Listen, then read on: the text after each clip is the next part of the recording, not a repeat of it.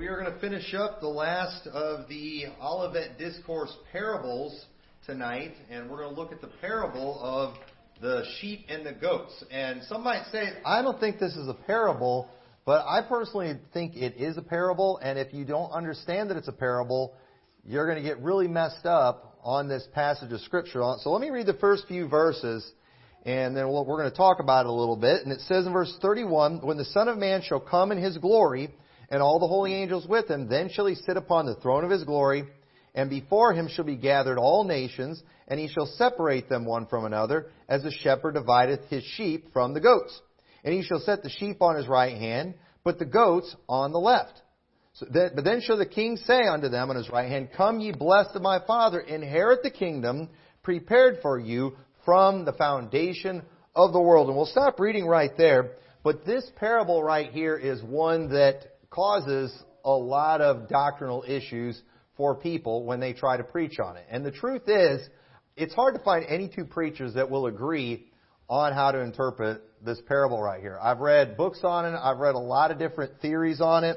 And I'm telling you, I just feel like they all fall short, and they're inconsistent, and people are reading their own doctrine into these things. So a few things before we go into this to kind of help you make sure you're getting it right. Because you're like, Pastor Tommy, are you so arrogant as to think you got it right and everybody else has got it wrong?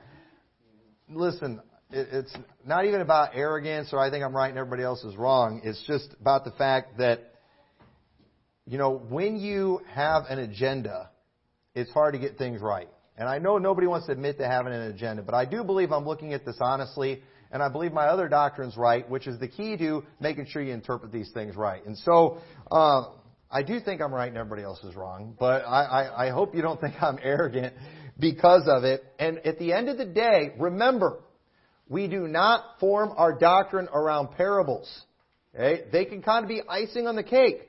But one of the things I'm seeing is a lot of people who are preaching a lot of false doctrine are getting their clear doctrinal positions, as they would call it, from parables. You can't do that. And people are even getting works-based salvation from this parable. And folks, if you got to go to a parable to get your works-based salvation, I am convinced that you're interpreting that parable wrong. And so the thing is, you know, one of the ways you can know when you've got it right is when it doesn't contradict anything else in the Bible, when it doesn't clash with other doctrines. And so I believe what I'm going to present to you tonight is most likely accurate because I don't believe it conflicts with any other clear doctrine.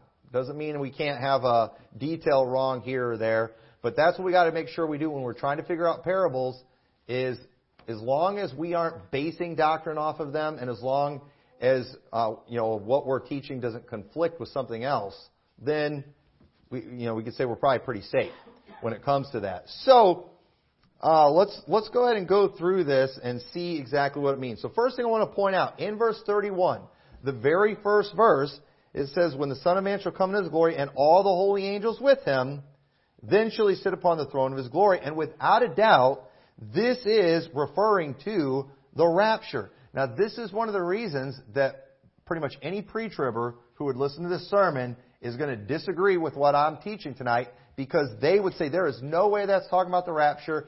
This is an event that happens after the 7 years where Jesus is going to divide the nations. And folks, I've always kind of had the position that this is talking about a specific event where there is going to be a dividing of the nations that's going to happen when Christ comes and He actually steps foot on this earth.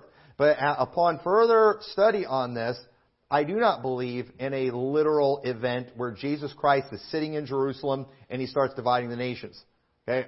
I'm probably not going to have time to get into a lot of things that go along with that. But I will say, my trip to Israel really helped me with some of these things. There were some specific places I really wanted to go to just really visualize some of these things.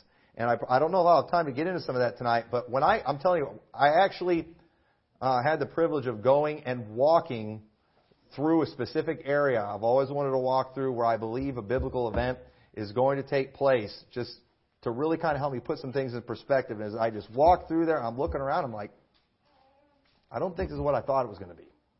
And I might teach more on that in the near future if I don't have time to get into it tonight.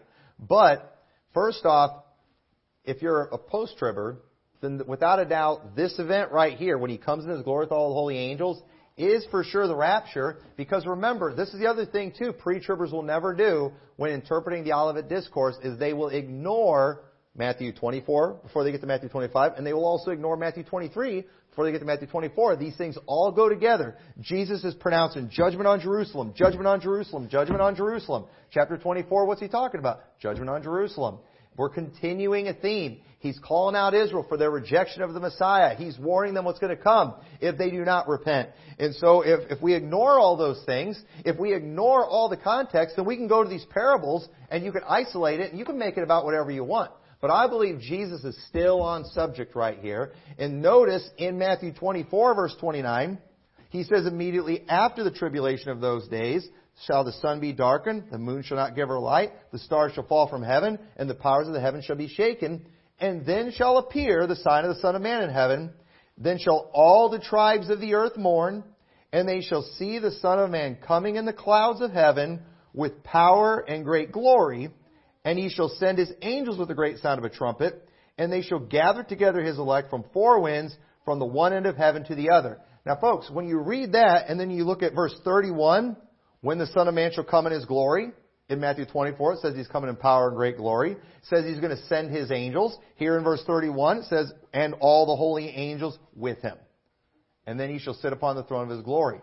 So there is no way that you can separate the event that's being spoken of here in Matthew 25:31 from the event in Matthew 24 unless you're trying to make these passages fit one of your charts that you stole from Larkin and maybe rearranged as a post-tribber. You can't really do that. It's without a doubt the same event. We need to remember that when the disciples and Jesus went out to the Mount of Olives and they asked him all those questions, they didn't just ask Jesus about his return, but they asked him about the destruction of Jerusalem. They asked about the end of the world or the end of the age. And so not everything in this passage is about events in the first century. Okay? That's where preterists mess up. They make everything about the first century.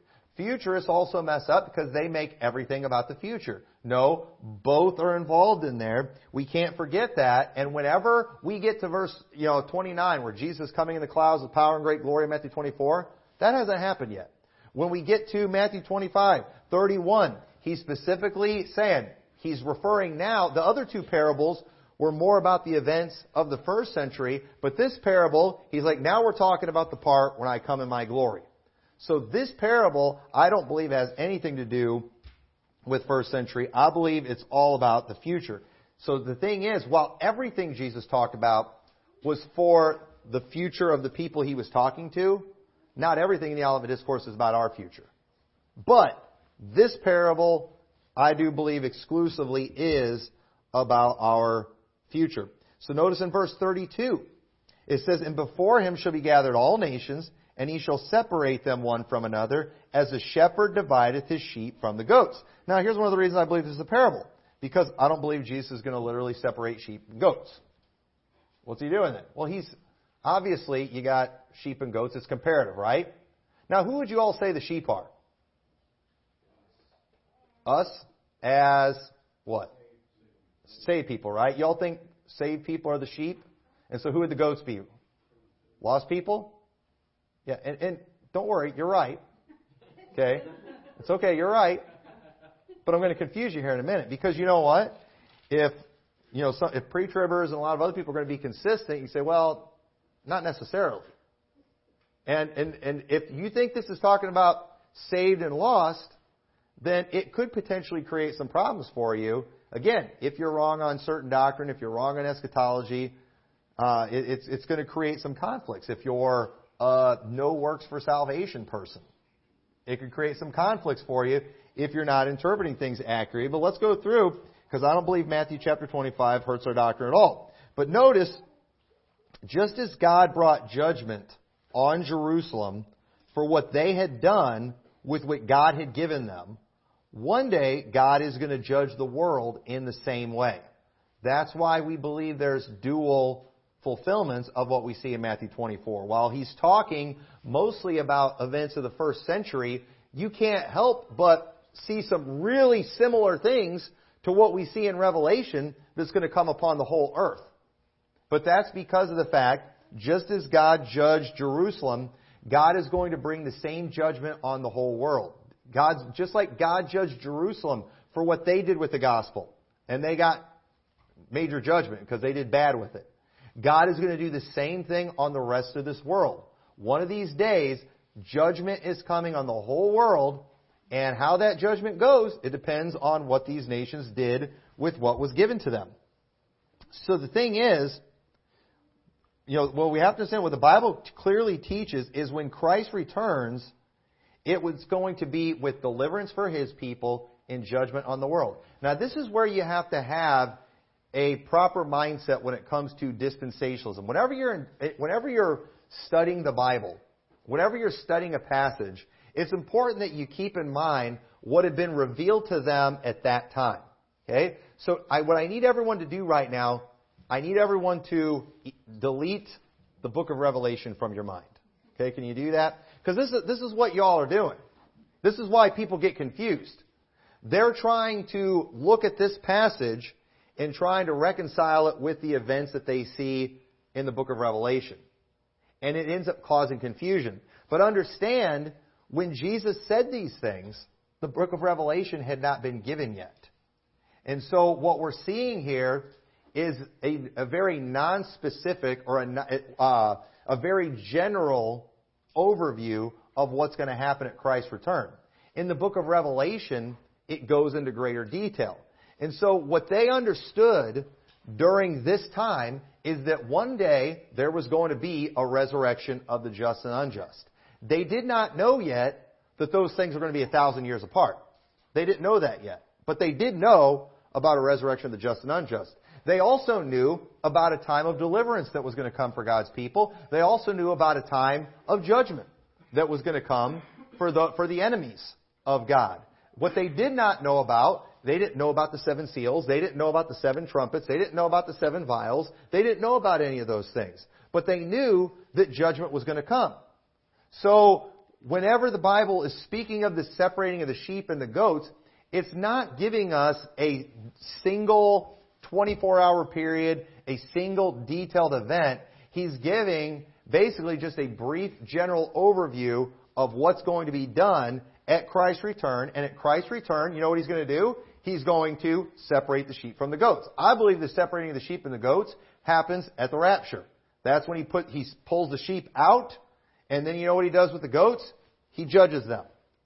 You say, well, that's kind of specific, or not very specific. And just because so little detail is given, you might think, well, it's just like one day, one single event. But no, the book of Revelation gives us another dispensation. It gives us a more detailed look. And we understand now that when Christ pulls us out, He pours His wrath out on the earth, it's not something that's going to happen in one local area. It's not something that's going to happen in a 24-hour period. Some of those judgments last for months that we see. So understand, Jesus, He's not worried about clarifying what He's talking about and reconciling it with the events of Revelation. They don't know about any of that yet. He's speaking very broad and very general, but unfortunately, a lot of theologians have taken this and they've turned it into like a 24-hour event that happens at the end, like after Armageddon. And I just don't believe that. And if you think that that's what it is, then you know what? You got to believe in a rapture that happens at Armageddon, because of the fact that this is without a doubt referring to the same event that we see in Matthew 24 that we would call the rapture. So keep all those things in mind. And let me just show you another example. Turn over to Revelation 14. Revelation 14 speaks in the exact same way. Revelation 14 is basically a vision that's giving a very general description of what's going to happen at Christ's return. And notice what it says in verse 14. It says, "And I looked, and behold a white cloud, and upon the cloud one sat like unto the Son of Man, having on his head a golden crown, and in his hand a sharp sickle. Now, how many think when Jesus comes back, he's going to have a sharp sickle in his hand? Do we see that in Revelation chapter 19? Do we see that in Matthew 24? Him having a sharp sickle in his hand? We see out of his mouth going a sharp two-edged sword. So, I think he's going to have a sword and a sickle. You know what? I don't even think he's going to have a sickle. Oh, you're denying Revelation 14. No, I'm not. I believe it's figurative. I believe it's symbolic. And there's a lot of things that are symbolic in Revelation. And it says, and another angel came out of the temple crying with a loud voice to him that sat on the cloud, thrust in thy sickle and reap, for the time is come for thee to reap, for the harvest of the earth is ripe. And he that sat in the cloud thrust in his sickle on the earth, and the earth was reaped. I believe this is the rapture. I believe this is the gathering of the elect that takes place. I believe you could say it's the gathering of the wheat. And we see too the parable of the wheat and the tares. The wheat's gathered up, it's saved, while the tares are cast into the fire.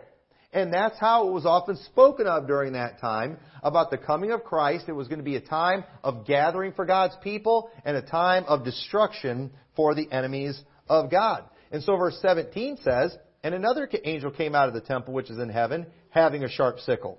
And another angel came out from the altar, which had power over fire, and cried with a loud cry to him that had the sharp sickle, saying, thrust in thy sharp sickle, and gather the clusters of the vine of the earth, for her grapes are fully ripe. And the angel thrust in his sickle into the earth, and gathered the vine of the earth, and cast it into the great winepress of the wrath of God. And the winepress was trodden without the city, and blood came out of the winepress, even unto the horse bridles, by the space of 1,600 furlongs. Okay, now let me ask you. How many of you believe this is literal? Where the wicked are literally cast into a winepress. And then listen, I believe this is figurative of God taking the rest and judging them. But how is that judgment going to take place? I believe it's going to take place through the trumpets and the vials that we see in the book of Revelation. Now, here's the thing. That blood flowing up to the horses' bridles in the space of 1,600 furlongs, you can put that passage with an Old Testament prophecy. I believe it's in Joel, where it talks about that happening in the valley of Jehoshaphat. Okay? And I've always wondered, is this literal? I was always told it's literal where the blood's flowing up to the horses' bridles.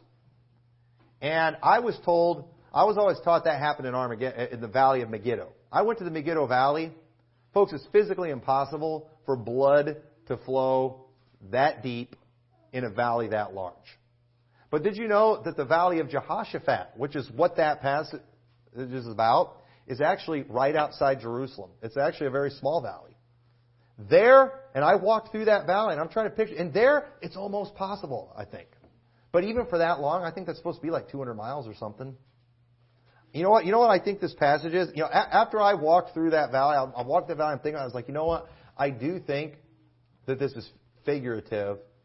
And basically, it's symbolic, just showing the amount of blood that's going to flow on the earth when Christ returns. I heard somebody who's anti-God and anti-Bible one time talking about God's body count in the Bible. Because God killed a lot of people in the Bible. And they were trying to make God look bad because of it. I personally thought it made him look awesome. But let me tell you something. If you're offended by the body count that God has in the Bible, wait till you see what's coming. It's going to get a lot bigger than that. I mean, y'all ain't seen nothing yet. But, at the same time, is it all going to happen in one place and blood's going to flow? Let me just say it's my official position that that's not literally going to happen in that way. I do think that's symbolic. Because, first off, Revelation 14 is clearly all very symbolic. And it's just showing here in Revelation 14 that we've got a reaping for salvation, and we also have a reaping for judgment. And so this vision here isn't about a single 24-hour period, but an overall summary of what God's going to do in the end. He's going to gather one group to himself, and he's going to gather another group for judgment. And so now when you go to Revelation 15, it goes into greater detail on what happens to those who get thrown in the winepress of the wrath of God. And it's going to, and the very next thing it starts talking about are the 7 vials. And in them are filled up the wrath of God. Y'all understand that? So he's saying in Revelation 14, it's a vision. We've got an angel with a sickle. He gathers up one group for salvation, another casts in the winepress of God. Well, what does that look like? Is it an actual winepress? Or does it look like what we see in Revelation 15? Where I believe these vials that we're seeing are literal judgments that take place in the earth.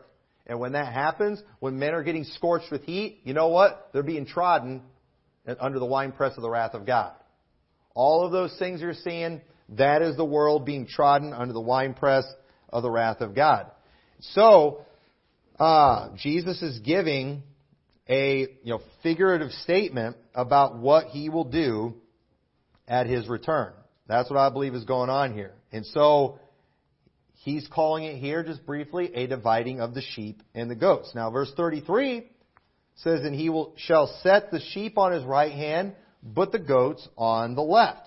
Now, I don't believe there's going to be an event in the future. And I used to think one of these days, right there in Jerusalem somewhere, the nations are all going to be gathered.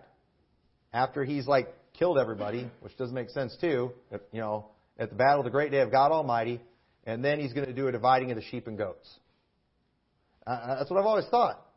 But at the same time, there's some statements we're going to see that cause some great problems, if that's the case. And a lot of people they have the position that there is going to be a literal dividing of nations that happens at the end of the 7 years. And I don't think that's the case. And let me show you why. So first off, what are some opinions about this passage? Because some people believe because it says, when He talks about the sheep and the goats, it says nations. It doesn't say individuals. It says nations. So I can see why they get that point. But here's the big question then. So how is He going to decide what nations go into the kingdom and which ones don't? Have you ever thought about that? Which nations are going to be saved and which ones are going to be lost? So, and if that's the case, what is the criteria for judging the nations? Now, you guys are going to love this. You want to know what a lot of people teach about this? That when Jesus Christ returns, when He comes in His glory at Armageddon, at the glorious appearing, which is not the rapture that they will say, He's going to divide the nations, and they are going to be judged based on their treatment of Israel. That's what they say. I've heard many preachers teach that. Okay, now, and that, folks, we better take care of Israel. You know, Richard Nixon, back when he was president, I know he had a lot of problems. Ladies and gentlemen, but you know what? He was right when it came to Israel. And whenever there was some conflict, I forgot which situation it was. They needed help over there in Israel. When he asked one of his men, find out what they need. I want you to go find out, whatever they need financially, whatever it is they ask for, you find out what it is, then double it. And that's why we got so blessed, with Watergate and, everything that great came out of the 70s. Folks, I've heard these things from pulpits, and, don't get me going on that. But that's what people are teaching. God is going to judge nations based on their treatment of Israel. And I don't know. But a lot of problems with that. But again, if it is a judging of the nations, what's that criteria? Is He talking about nations like the United States or China? But folks, if it's about physical nations, then what is a saved nation? What is a sheep nation? I mean, folks, look how wicked our country is. And do we really think, what country is better than ours? So it's like, I'm thinking about this, I'm like, what nations would actually get to go into the kingdom? Because they all seem like they're pretty lost to me. So, again, it's one of these things that people, they don't have good answers. So let's keep reading, verse 34. Then shall the king say unto them on His right hand, Come ye blessed of my Father, inherit the kingdom prepared for you from the foundation of the world. So wait a minute. So God prepared a kingdom from the foundation of the world for nations that were good to Israel? That doesn't seem right. I don't know. I kind of have a problem with that. For I was hungered, and ye gave me meat. I was thirsty, and ye gave me drink. I was a stranger, and ye took me in. Naked, and ye clothed me. I was sick, and ye visited me. I was in prison, and ye came unto me. Then shall the righteous answer Him, saying, Lord, when saw we thee in hunger, or fed thee, or thirsty, and gave thee drink? When saw we thee a stranger, and took thee in, or naked, and clothed thee? Or when saw we thee sick, or in prison, and came unto thee? And the king shall answer and say unto them, Verily I say unto you, inasmuch as ye have done it unto one of the least of these my brethren, ye have done it unto me. Now, again, so right here, it definitely appears that part of the criteria is the treatment of God's people. Now, we will argue with who God's people are. We believe it's the saved. Others believe it's the Jews. I was talking to a preacher one time, and he was saying a bunch of things that were right. I mean, he was trashing dispensationalism. He was trashing Schofield. I mean, I'm like hearing everything he's saying, but this guy, he's one of the most pro-Israel guys I know. And so then I told him, I said, I am right there with you. And I told him, I said, do you still think we should support physical Jews?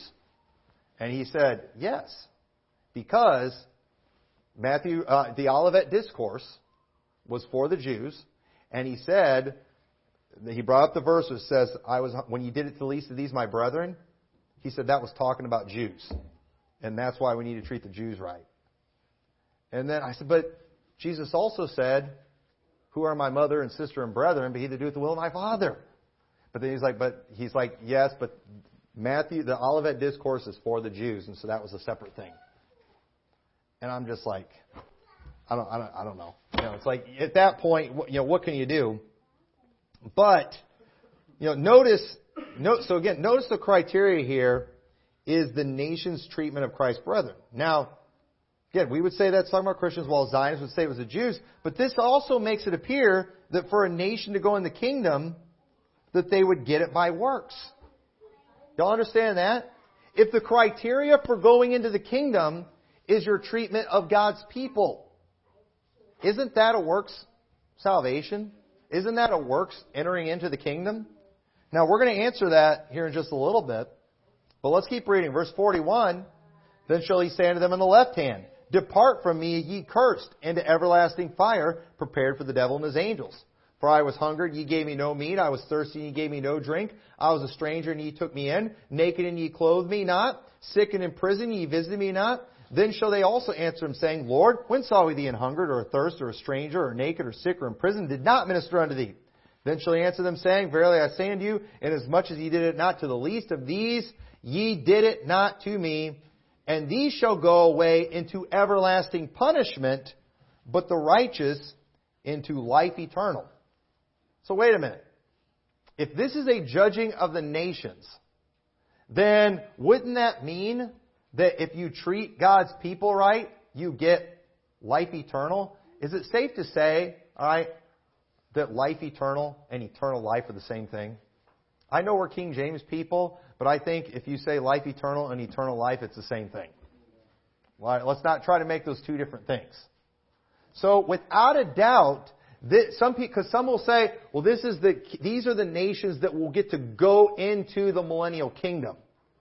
But it doesn't necessarily, because obviously there's going to be some regular people there that we're going to rule over. But wait a minute, he called it life eternal. He said, come into the kingdom prepared for you from the foundation of the world. This sounds like salvation to me. So here's the question again. Is this teaching a work salvation? Well, we know that can't be the case. You say, well, what's going on? Let me remind you again, this is a parable. Okay? This is a parable. This is not a specific event like a lot of people have been taught or led to believe. So again, what is this judging of the nations? This is important that we understand. What is the judging of the nations? And I believe when he's talking about the judging of the nations, Jesus is speaking in a figurative and not a literal way, the same as he was during the two parables before this. He was speaking figuratively the whole chapter, and I believe he still is. He's giving parables. And a literal explanation would not have been understood at this time. That's the other thing you have to understand. If Jesus would have given a literal explanation of what was going on, they would not have understood it because certain things had not been revealed yet. Some things had not changed yet because guess what? He hasn't gone to the cross yet. The new covenant hasn't come in yet. The veil of the temple hasn't been rent yet. The death of the testator has not taken place yet. And understand, when all those things took place, Everything that was promised was going to be fulfilled, but many of these things are going to be fulfilled in another way or in a better way. And Jesus was not speaking of those things in that way because they would not have understood them yet. It would have been too early to speak of them in that way. So He's speaking in parables. So what we have to do is we have to interpret this parable based on the things that were revealed later after the death, burial, and resurrection of Christ. And when we do that, I believe we can figure out exactly what this is talking about. And if you think the separating the sheep and the goats is dividing up the saved from the lost, you are right. Okay, you are right. And you're not wrong about that. But let me show you a little more on how we can prove that. So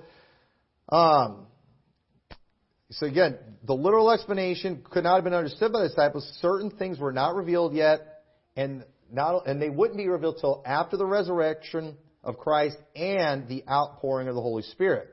Also, the judging of the nations, that wasn't an important thing to the Jews during that time because the Old Testament prophets had pronounced all kinds of judgments on those nations that still needed to be fulfilled. These things, and you know what? These judgments that were pronounced on these nations that have not taken place, did you know they're still going to happen? But they're going to happen in a way that they did not understand. Okay? So, for example, the book of Ezekiel has prophecies on all kinds of nations. Some have been fulfilled, some have not been fulfilled. For example, we know about a judgment coming for Gog and Magog. Okay? But here's the question. What is Gog and Magog? Okay? Now, you Hal Lindsey followers think it's Russia, but you can't prove that from the Bible. You know, let me just tell you something. The physical nation of Gog and Magog doesn't exist anymore. It's gone. Did you know a lot of the nations that God pronounced judgment on are gone? They're not around anymore. Did you know, where are the Edomites? Where are the Ishmaelites? That's them Muslims. No, those nations are gone. How about Babylon? Babylon also is gone. Now, everyone will agree with what I'll say about Babylon. There is a spiritual Babylon, isn't there? And let me tell you something. There's spiritual Edomites. There's spiritual Ishmaelites. They're called Jews today. And you know what? I believe there's a spiritual Gog and Magog. Now, what is that? I'm not going to take time to prove this, but I believe that Gog and Magog are just heathens, is what it is. That's what heathens. Gentile heathens is pretty much what it is. And during the millennial kingdom, even during the millennial kingdom, while we're all going to kind of be one people, there are going to be some heathens. There are going to be some unbelievers, and those heathen are going to get judged. And you know what the Bible calls them? Gog and Magog. The Gog and Magog prophecies will be fulfilled through the judging of the heathen that are left at the end of the millennial reign. That's what I believe about that. Don't have time to prove all that. But Acts 3:18, notice what this says. It says, "But those things which God before had showed by the mouth of His prophets that Christ should suffer, He has so fulfilled. Repent there and be converted, that your sins may be blotted out, when the times of refreshing shall come from the presence of the Lord, and He shall send Jesus Christ, which before was preached unto you, whom the heaven must receive unto the time of the restitution of all things, which God has spoken by the mouth of all His holy prophets since the world began." So when Jesus Christ comes back, there's going to be a time of refreshing and restitution of all things. Everything that needs to be fulfilled from the Old Testament, and there are many things, are going to be fulfilled. But again, it's not about physical nations. Okay, the post-trib or the pre-trib crowd, the pro-Jew crowd, they want to make it all about physical nations, even though these nations are gone. And you know, it's so funny too, because not only do no Jews know what tribe they're a part of, and we use that against them on the 144,000 thing. I hear people do it all the time. They leave comments on my YouTube channel all the time when I'm talking about, spiritual Israel and all that stuff. And they always come at me with this gotcha question that I actually do have an answer for, but I've just quit responding to these people because they're not capable of understanding the answer. But if anybody ever comes up to you again, you think you're a spiritual Jew? Well, what tribe are you a part of? Well, I can actually tell you that. Anybody want to guess what tribe? No. Ephraim. Okay. Now some of you might get that, but you'll have to go back and watch some of my previous sermons, Yeah, I'm from the tribe of Ephraim. Oh, no, you're not. You know, it's eternal, right? Okay, listen, if it's eternal just because you're a Jew, where's the tribe of Dan in the book of Revelation? Where are they? What happened to them? They're gone, aren't they? So I don't see the tribe of Ephraim anywhere. I actually do. I see the tribe of Ephraim in the multitude that can't be numbered in Revelation 7, because Ephraim is a representation of the Gentiles. And I proved that before. I don't have time to do it now. But if anybody ever asks you what tribe you're from, just tell them Ephraim. And if just listen, just ask them this too. Go back to Jacob's prophecy with Manasseh and Ephraim and say, when did Ephraim ever outdo Manasseh? Manasseh was the largest tribe. Ephraim was one of the smaller tribes. Ephraim never outdid Manasseh. It never happened physically. But spiritually it did, because they were the part of that northern kingdom that became intermixed with everybody, and they were representative of the Gentiles. And that is something that definitely can be proved through the Scriptures. But again, it's not about physical nations anymore, ladies and gentlemen. It's spiritual. And so understand, one of these days, there is going to be a dividing of the nations. But it's not going to be about America and Canada and China and USA and all these different things. It's not going to be about that. You know what it's going to be? It's going to be about Israel, the Israel of God. It's going to be about the Edomites. It's going to be about Gog and Magog. It's going to be about all these nations that were talked about back then. But the way you know what nation you're a part of, it's not by whose flag you fly. It's not by whose land you live in. It's about who you are spiritually. That's what it's about. Now, physically, okay, again, this is something that had not been revealed yet during that time, but we all understand this now in Acts 17, verse 26. And Jesus couldn't have said this to the disciples. They wouldn't have understood this because it hadn't happened yet. But it has happened now. It had happened in Acts chapter 17. And what does it say in Acts 17:26? And he hath made of one blood all nations of men for to dwell on the face of the earth. And hath determined the times before appointed and the bounds of their habitation, that they should seek the Lord if haply they might feel after him and find him, though he be not very far from us. So understand, when it comes to physically speaking, guess what? We're all of one blood. All of us. And you know what we all are without Christ? Gog and Magog. Heathens. Without Christ, physically, we're all heathens and we're all doomed. Without Christ. Every one of us are heathens without Christ. So understand, this judging of the nations that's going to take place someday, it's not about physical nations. If it's about physical nations, everyone's Gog and Magog. Everyone's heathen. But it's about spiritual nations.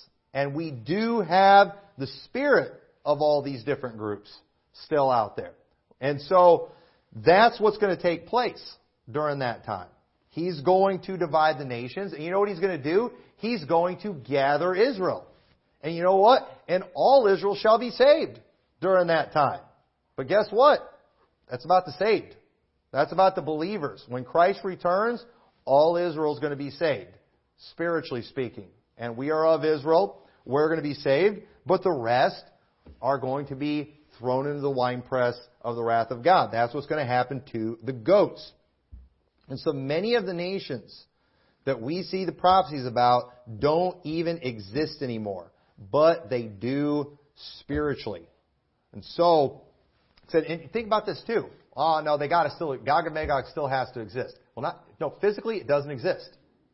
Well, Babylon has got to exist. No, Babylon was completely wiped out. It was completely destroyed. It's gone. But spiritually, it's still around. And you know what? Israel, as a physical nation, did not exist for almost 1900 years. And as far as I'm concerned, it still doesn't exist. It's a UN creation, ladies and gentlemen. God was not behind that. God is not the one raising up the Antichrist. It's the beast system with its names of blasphemy. And it was blasphemous when they took the name of Israel, when they started that state over there. So understand, they called it Israel, I believe, as a blasphemous thing in defiance against God. So as far as I'm concerned, that physical nation still doesn't exist. It's a spiritual nation. And that's what we have now. They didn't have that in Matthew 25 yet, but as they went into the book of Acts, things changed, and it's not about physical nations, because physically we're all of one blood. Because nobody's going to heaven based on their bloodline. God's not going to judge people based on bloodlines. It's based on the things of the Spirit.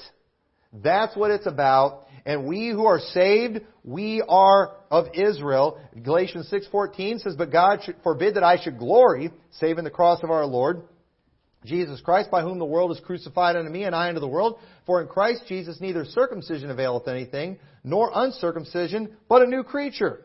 And as many as walk according to this rule, peace on them. What rule? The rule where circumcision isn't what matters. The rule where Jesus Christ is what matters. He's saying peace on them and upon the Israel of God. And ladies and gentlemen, that's talking about us. Okay, there was an Israel of the world back then during that time, but the Israel of God, that is what we are a part of today. And so again, who are Christ's brethren? It's those that do the will of His Father. Exactly what Jesus said when everybody's trying to make a big deal because his mother and brother were there, and he just like, who cares? Jesus, these people are of your lineage. They're obviously special chosen people. Who cares? Listen, you say, man, I think he should have been nicer to his mom and his brothers. Listen, I believe Jesus loved his mom and I believe Jesus loved his brothers, but at the same time, too, I think he was afraid of sending a message that could have advanced this attitude that we should be lifting up a race of people. Now, sadly, a lot of Baptists never learned from this passage right here and are still trying to, these are the brethren of Christ. No, they're not. Okay? They're the children of those who killed Christ. If they're just hanging on to their Judaism. So, don't fall for that stuff. So are the sheep talking about saved people? Yes. It is talking about saved people. Without a doubt, in verse 46, when it says, and these shall go away into everlasting punishment, the goats, but the righteous into life eternal. Do not come King James me like a Ruckmanite and say, nope, there's a difference between life eternal and eternal life. No, there isn't. It's the same thing. Okay? It's the same thing. So again, how is this not teaching work salvation? And let me point this out to you. Because notice, for one, that the righteous didn't even know they did anything. Think about that. This is the polar opposite that we see from the false prophet that Jesus warned about, who said, many will come and say, Lord, Lord, have you not cast out devils, in thy name cast out devils, in thy name done many wonderful works? What does Jesus say to the people who come professing their good works? Depart from me, I never knew you. But we got another people who come along. When did we do anything? You know what that sounds like? That sounds like the people who are trusting in what Jesus did to get them to heaven. Those who are saved are those who have repented of their dead works and have put faith in Jesus Christ. Those are the people that are saved. But Jesus, and so notice how that opposite reaction that we see. And notice how the works Jesus points out. It's an example of literally the smallest thing that one can do. He's like, I was thirsty and you gave me a drink. He's like, I was sick, you visited me. It's all these tiny little things that none of us would even think about doing. What's he doing here? Is Jesus giving a list? All right, those of you list-minded people that are always looking for a checklist for something, you got to make sure you actually give somebody a drink. That's a believer. By all means, do all that. But you know what? I don't think I'm going out on a limb here when I say that if you are saved, it would be nearly impossible. And I'm not trying to teach perseverance of the saints right here, folks. But listen, if you're saved, it would be nearly impossible for you to not do some good thing at some point in your life for one of the brethren. Y'all understand that? You would have to make an effort to not do something good. Every one of you ladies today who made food for the fellowship, who made cookies, you're qualified. But listen, when you stand before God, don't say, Lord, I made cookies for Liberty Baptist Church. No, the righteous aren't even going to do that. The righteous aren't going to do it. But you know what? Jesus notices every one of those things. You know why?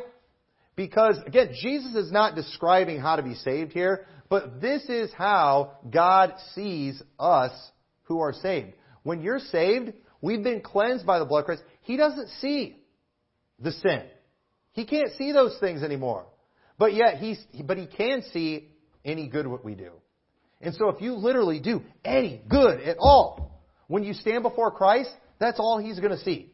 That's it. He's not giving qualifications for getting in. This is just what the king is going to say to the sheep when he sees them. He's going to point out the good that they did. But the thing is, you're not going to do that.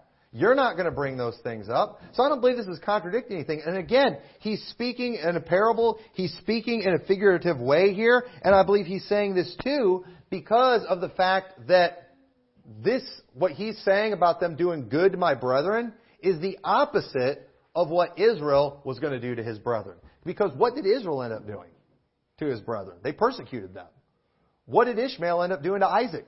He persecuted Isaac, didn't he? And Paul talked about that in Galatians 4. The main persecutors of the Christians were the Jews during that time.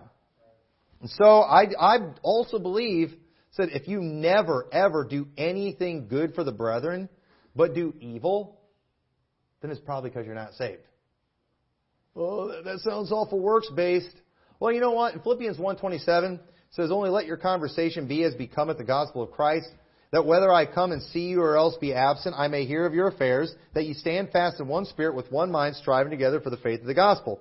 And in nothing terrified by your adversaries, which is to them an evident token of perdition, but to you of salvation, and that of God. For unto you it is given in the behalf of Christ, not only to believe on Him, but also to suffer for His sake. You know, when there's somebody out there and all they want to do is attack the church, all they want to do is persecute the church, you know what? It's probably... Listen, I know we're IFB people and everything here. We got a lot of new IFB in us, and we have a tendency to go around. They're not saved. This person's not saved. I don't think that person's saved. We're always judging everybody's salvation, right? But let me tell you, when somebody's actually persecuting God's people, that's a good sign they're not saved. Okay? The fact that you maybe, you got mad at me, we had a disagreement, you said something I disagree with, and I've declared you a railer, doesn't necessarily mean you're not saved. We might say that stuff sometimes. But folks, when somebody's persecuting, did you know even the Apostle Paul, what was he known for? Persecuting the church. Saul of Tarsus, persecuting the church. Did he keep doing that after he got saved? No. He became a friend of the church after he got saved. When somebody's persecuting the church, I think that's an evident token of perdition. I think that's a good sign that they are lost. And so understand that when saved people, when sheep stand before Christ, they've been cleansed. He can't see their sin. He's only going to see the good. And if you've done the tiniest little things, Jesus is going to see you as somebody who is good to Him. Somebody that was good to his brethren. And you know what you're going to go? You're going to go into life eternal. And guess what? That's eternal life. And you're going to go into the kingdom prepared from the foundation of the world. So the truth is, imputed righteousness is the only thing that makes the difference. Understand that too, folks. Imputed righteousness. Okay? We're credited with righteousness. So Jesus is describing some good people here. Jesus is describing good works right here. Exactly, because we're getting credited. The good that we do is because of Jesus Christ. We give Him glory for it. Again, the righteous. He said the righteous are saying, when did we do this? You know why? Because righteous people don't profess their own works. But Jesus Christ only sees the works of the good works of those who are of faith, and He doesn't see the bad. And those who are of faith have imputed righteousness. So you know what? Again, when I stand before Christ as a sheep, He's going to see some good things. But do I get to brag about that? Absolutely not. You know what we're going to sing when we stand before Him? We're going to sing, Thou art worthy. That's what we're going to sing. We're not going to talk about our accomplishments, but Jesus will. And so Israel's failure was a failure in achieving righteousness through the works of the law. Our success will not be through the works of the law, but through the work of Jesus Christ that was done on our behalf. And so remember, too, all the parables before this were about Israel losing the kingdom. And I believe Jesus is pointing this out because He knew the nation of Israel not only was not saved, not only were they goats, but He also understood they were going to be the main persecutors of God's people. Now, how did He know that? Because they were persecuting Him. Jesus saw the way they were treating Him, and what did He tell the disciples? That's how they treated me. They're going to treat you the same way. Jesus understood that. And so he knew at the end, Israel's going to be the goats. And you know, in our twisted, messed up world we lived in, goat's a good thing today. I think that's of the devil right there. You know, it's just like, you're the goat. I remember the first time somebody told me I was the goat. I got insulted at first, and I was like, oh, and so it was like, no, it means greatest of all time. You know what? Don't call me a goat. My head's in the Bible too much. So I don't like that. I'd rather be a sheep than a goat. But either way, hopefully that makes sense. So the separating the sheep and goats, it's a parable explaining how when Jesus Christ returns, He's going to gather the sheep to Himself, and they're going to go into eternal life. And He's going to gather the goats to be cast in the winepress of the wrath of God, and they are going to be judged, and they are going to suffer. Those who are allowed to go into the kingdom are these people who did some good things that they didn't even know they did. But it turns out it's just because we have imputed righteousness. We've put our faith and trust in Christ, and we're going to go into eternal life. Those who have not, they're going to be destroyed. And so I believe that's the proper way to look at that parable. So with that, let's pray. Dear Lord, I pray this message was a help and a blessing to everyone. We thank You for imputed righteousness. Without it, Lord, we would have no hope whatsoever. And so we thank You for coming and paying the penalty for our sins. Help us to be thorough and diligent in spreading that message to others. In Your name we pray. Amen.